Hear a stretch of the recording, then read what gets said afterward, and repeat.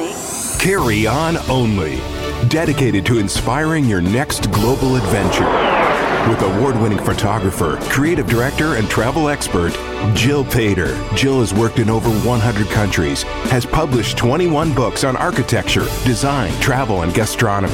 Now, here's Jill and her co-host, Lisa Polacek. Today, we are going to visit Argentina with Jill. Yes, I can't wait. How did you decide that Argentina was a place you needed to visit? Argentina had long been on the list. I think it's just like so many places. I'm sure a lot of our listeners have, different places they want to go in this long list. And there kind of just comes a right place at a right time. And being in the Southern Hemisphere, one of the better times to go to Argentina is in winter. And so it was December. I was looking to take a trip, and it was a natural fit. Great. Nice to escape a winter. Yes. Were you living in Chicago at the time? I was living in Chicago at the time. Yeah. Get out. Exactly. Did you have a book project that you were pursuing at the time? I didn't at the time. And in fact, it was kind of a point in my career where I wanted to get back into film because I had recently transitioned from film to digital and was shooting all digital commercially and just kind of wanted to get back into the love of photography. So I thought, I'm going to go on this trip and I'm going to shoot all black and white film and come back. And, and it really did the trick of getting me re-inspired. And really? And really, this was kind of one of the first trips where I really went to shoot, where I really started travel shooting. And I absolutely loved it. I mean, Argentina has, in terms of landscape photography, some of the most beautiful landscapes in the world. Buenos Aires is a beautiful city, so you have the architecture elements there. Just so much going on, and it was. I'm so glad I got to capture it in black and white, and our audience will be able to see it in the show notes, like some of the photos that we took at the time, in the film. So, very much recommended. Yes. Is it more challenging to travel with that much film? I'm assuming you just need canister after canister. It's not really challenging to travel with it from a weight standpoint. Okay. It's just more of having to reload the camera because we're not used to that anymore, right? We have massive compact flash cards, so we can just take photos forever. And, we change the cards every once in a while. But on film, especially if you're shooting medium format film, you have 12 frames. You're shooting 35 millimeter film. You have 24 frames. So that's really not a lot of photos before you have to change the film. And then you just have to make sure that the film's like somewhat temperature controlled. You don't have it out in the sun or, it's not exposed in any way when you're changing it. And then getting it back to a printer to have it processed. Does shooting with film require you to be at a location for a longer time? Maybe you get a little more intimate with it after a while? Yes, it does. It also makes you, I think the biggest thing about shooting film is you're thinking differently when you're shooting. Really? When we shoot digitally, we have that instant gratification of seeing how it's going to look.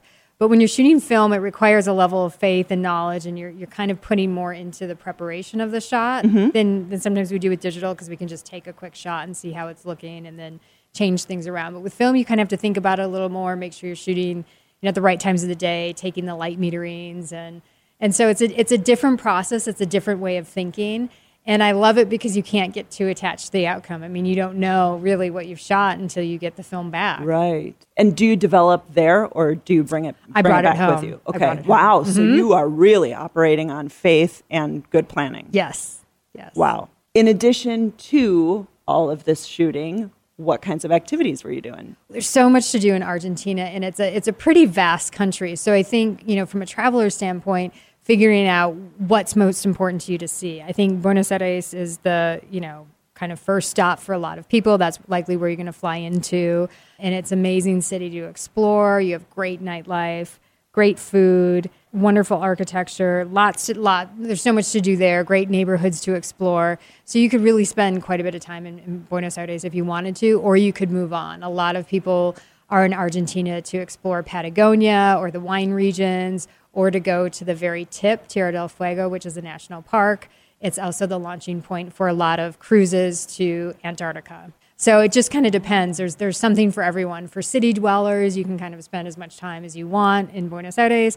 For adventure travelers, there's just so much more as you kind of continue south. Okay. Do you kind of need to be an adventurous soul to feel good in Argentina, or what's the array of visitors you would see? It's very safe there, so it's not like it's not so wild or so arduous that if you're not a super duper traveler that you're not going to make it there. which is kind of nice. And a lot of the transportation, you can take easy flights around the country. I really love, one of my favorite parts was just driving through Patagonia, driving through these open roads, and you have this crazy landscape. You can see Perito Moreno, the glacier in the background. You can see Lake Argentina, which is this aquamarine blue lake. I mean, it's such a wild topography of all of these things kind of in a similar place juxtaposed against each other. So it's so beautiful. Really easy driving in that part of the country. Did you do your own driving? Yes, we did. Yeah, we rented a car and drove. But going back to your question, Lisa, about who it appeals to, I mean, I think it's so many nature lovers, adventure travelers. It's great for romantic getaways.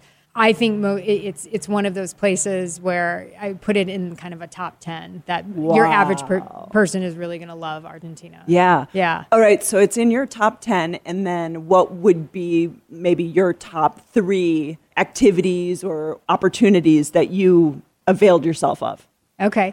In Argentina, I would say El Calafate was probably number 1. So that's the airport you'd fly into to go to Lake Argentina and to go to the glacier. And I think that's just, with everything, melting and global warming, that might not be there forever. So I'd recommend that for maybe a first stop. I love Buenos Aires. I love the nightlife there.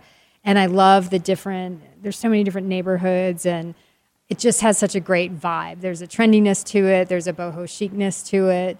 I mean, you could spend hours there.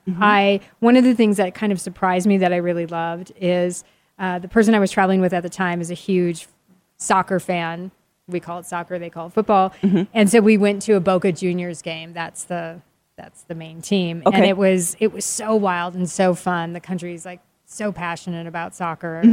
And so that was a great way, I think, just to experience something that locals would experience. Right. Even though I'm not the biggest sports fan in the world, but it was so cool to see. And then I think, like from a national park standpoint, going to the bottom, the bottom of the continent was so cool too, the Tierra del Fuego.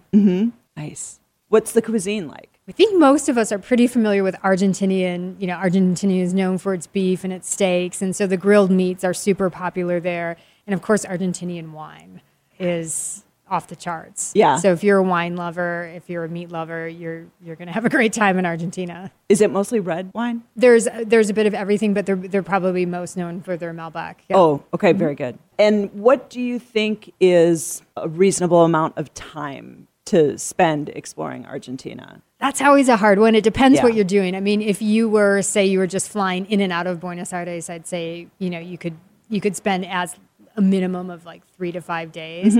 But to explore like some level of the country, scratch some level of the surface, I'd recommend a minimum of 7 to 10. And I know that's always hard for travelers because people don't always have that long of vacation. But in this case, it's so well worth it. Okay. And how do you budget for a trip like this? Is it pretty intimidating? Cost of entry? It's not too bad. I mean, Buenos Aires is pretty well serviced with direct flights to the U.S. And so it's not awful. It's probably one of the easier places in South America to get to from the United States. And then your in-country travel, depending on what you're doing, if you're renting a car, if you're taking internal flights. But it's not, I wouldn't say it's a huge budget breaker. There's ways to make this kind of trip work within very reasonable budgets, and you can obviously take it up 1,000 notches and go super high end too if you want to. Sure. Now, did you do any shopping? Is there a shopping scene in? There definitely is. Yeah. But it's not, shopping is not my favorite thing to do. But certainly in BA, there's tons of shops. There's great fashion. There's Argentinian artifacts. All that type of stuff is there if you want it. Okay. How did you pack for this trip? So for the most part, except for evenings out in Buenos Aires, pretty casually, lightweight technical gear. The evenings can be quite cool. So just having layers that you can kind of either take it up or take it down a notch based on what you're doing and based on the temperature daily there. And I always recommend, one of the travel tips people are always get pretty nervous about packing, I always recommend investing in just lightweight accessories, scarves, ties, travel-friendly jewelry, things that allow you, even when you're casual, to kind of, if you want to dress up a little bit or just look a little bit more couture. Put together. Put together. Sure. It just allows you to do that and kind of change up your look if you're just changing out your tops and things every day. I guess that would mean... And they're low-density items. They don't take up a lot of space. And it just helps you feel like you're in a different outfit every day, even if you're not. Sure. Well, this is great. Thank you for taking us to Argentina today. My pleasure. And please do tune in next month when Jill does another podcast in the series, Carry On Only. You're going to want to hear this one. Thank you.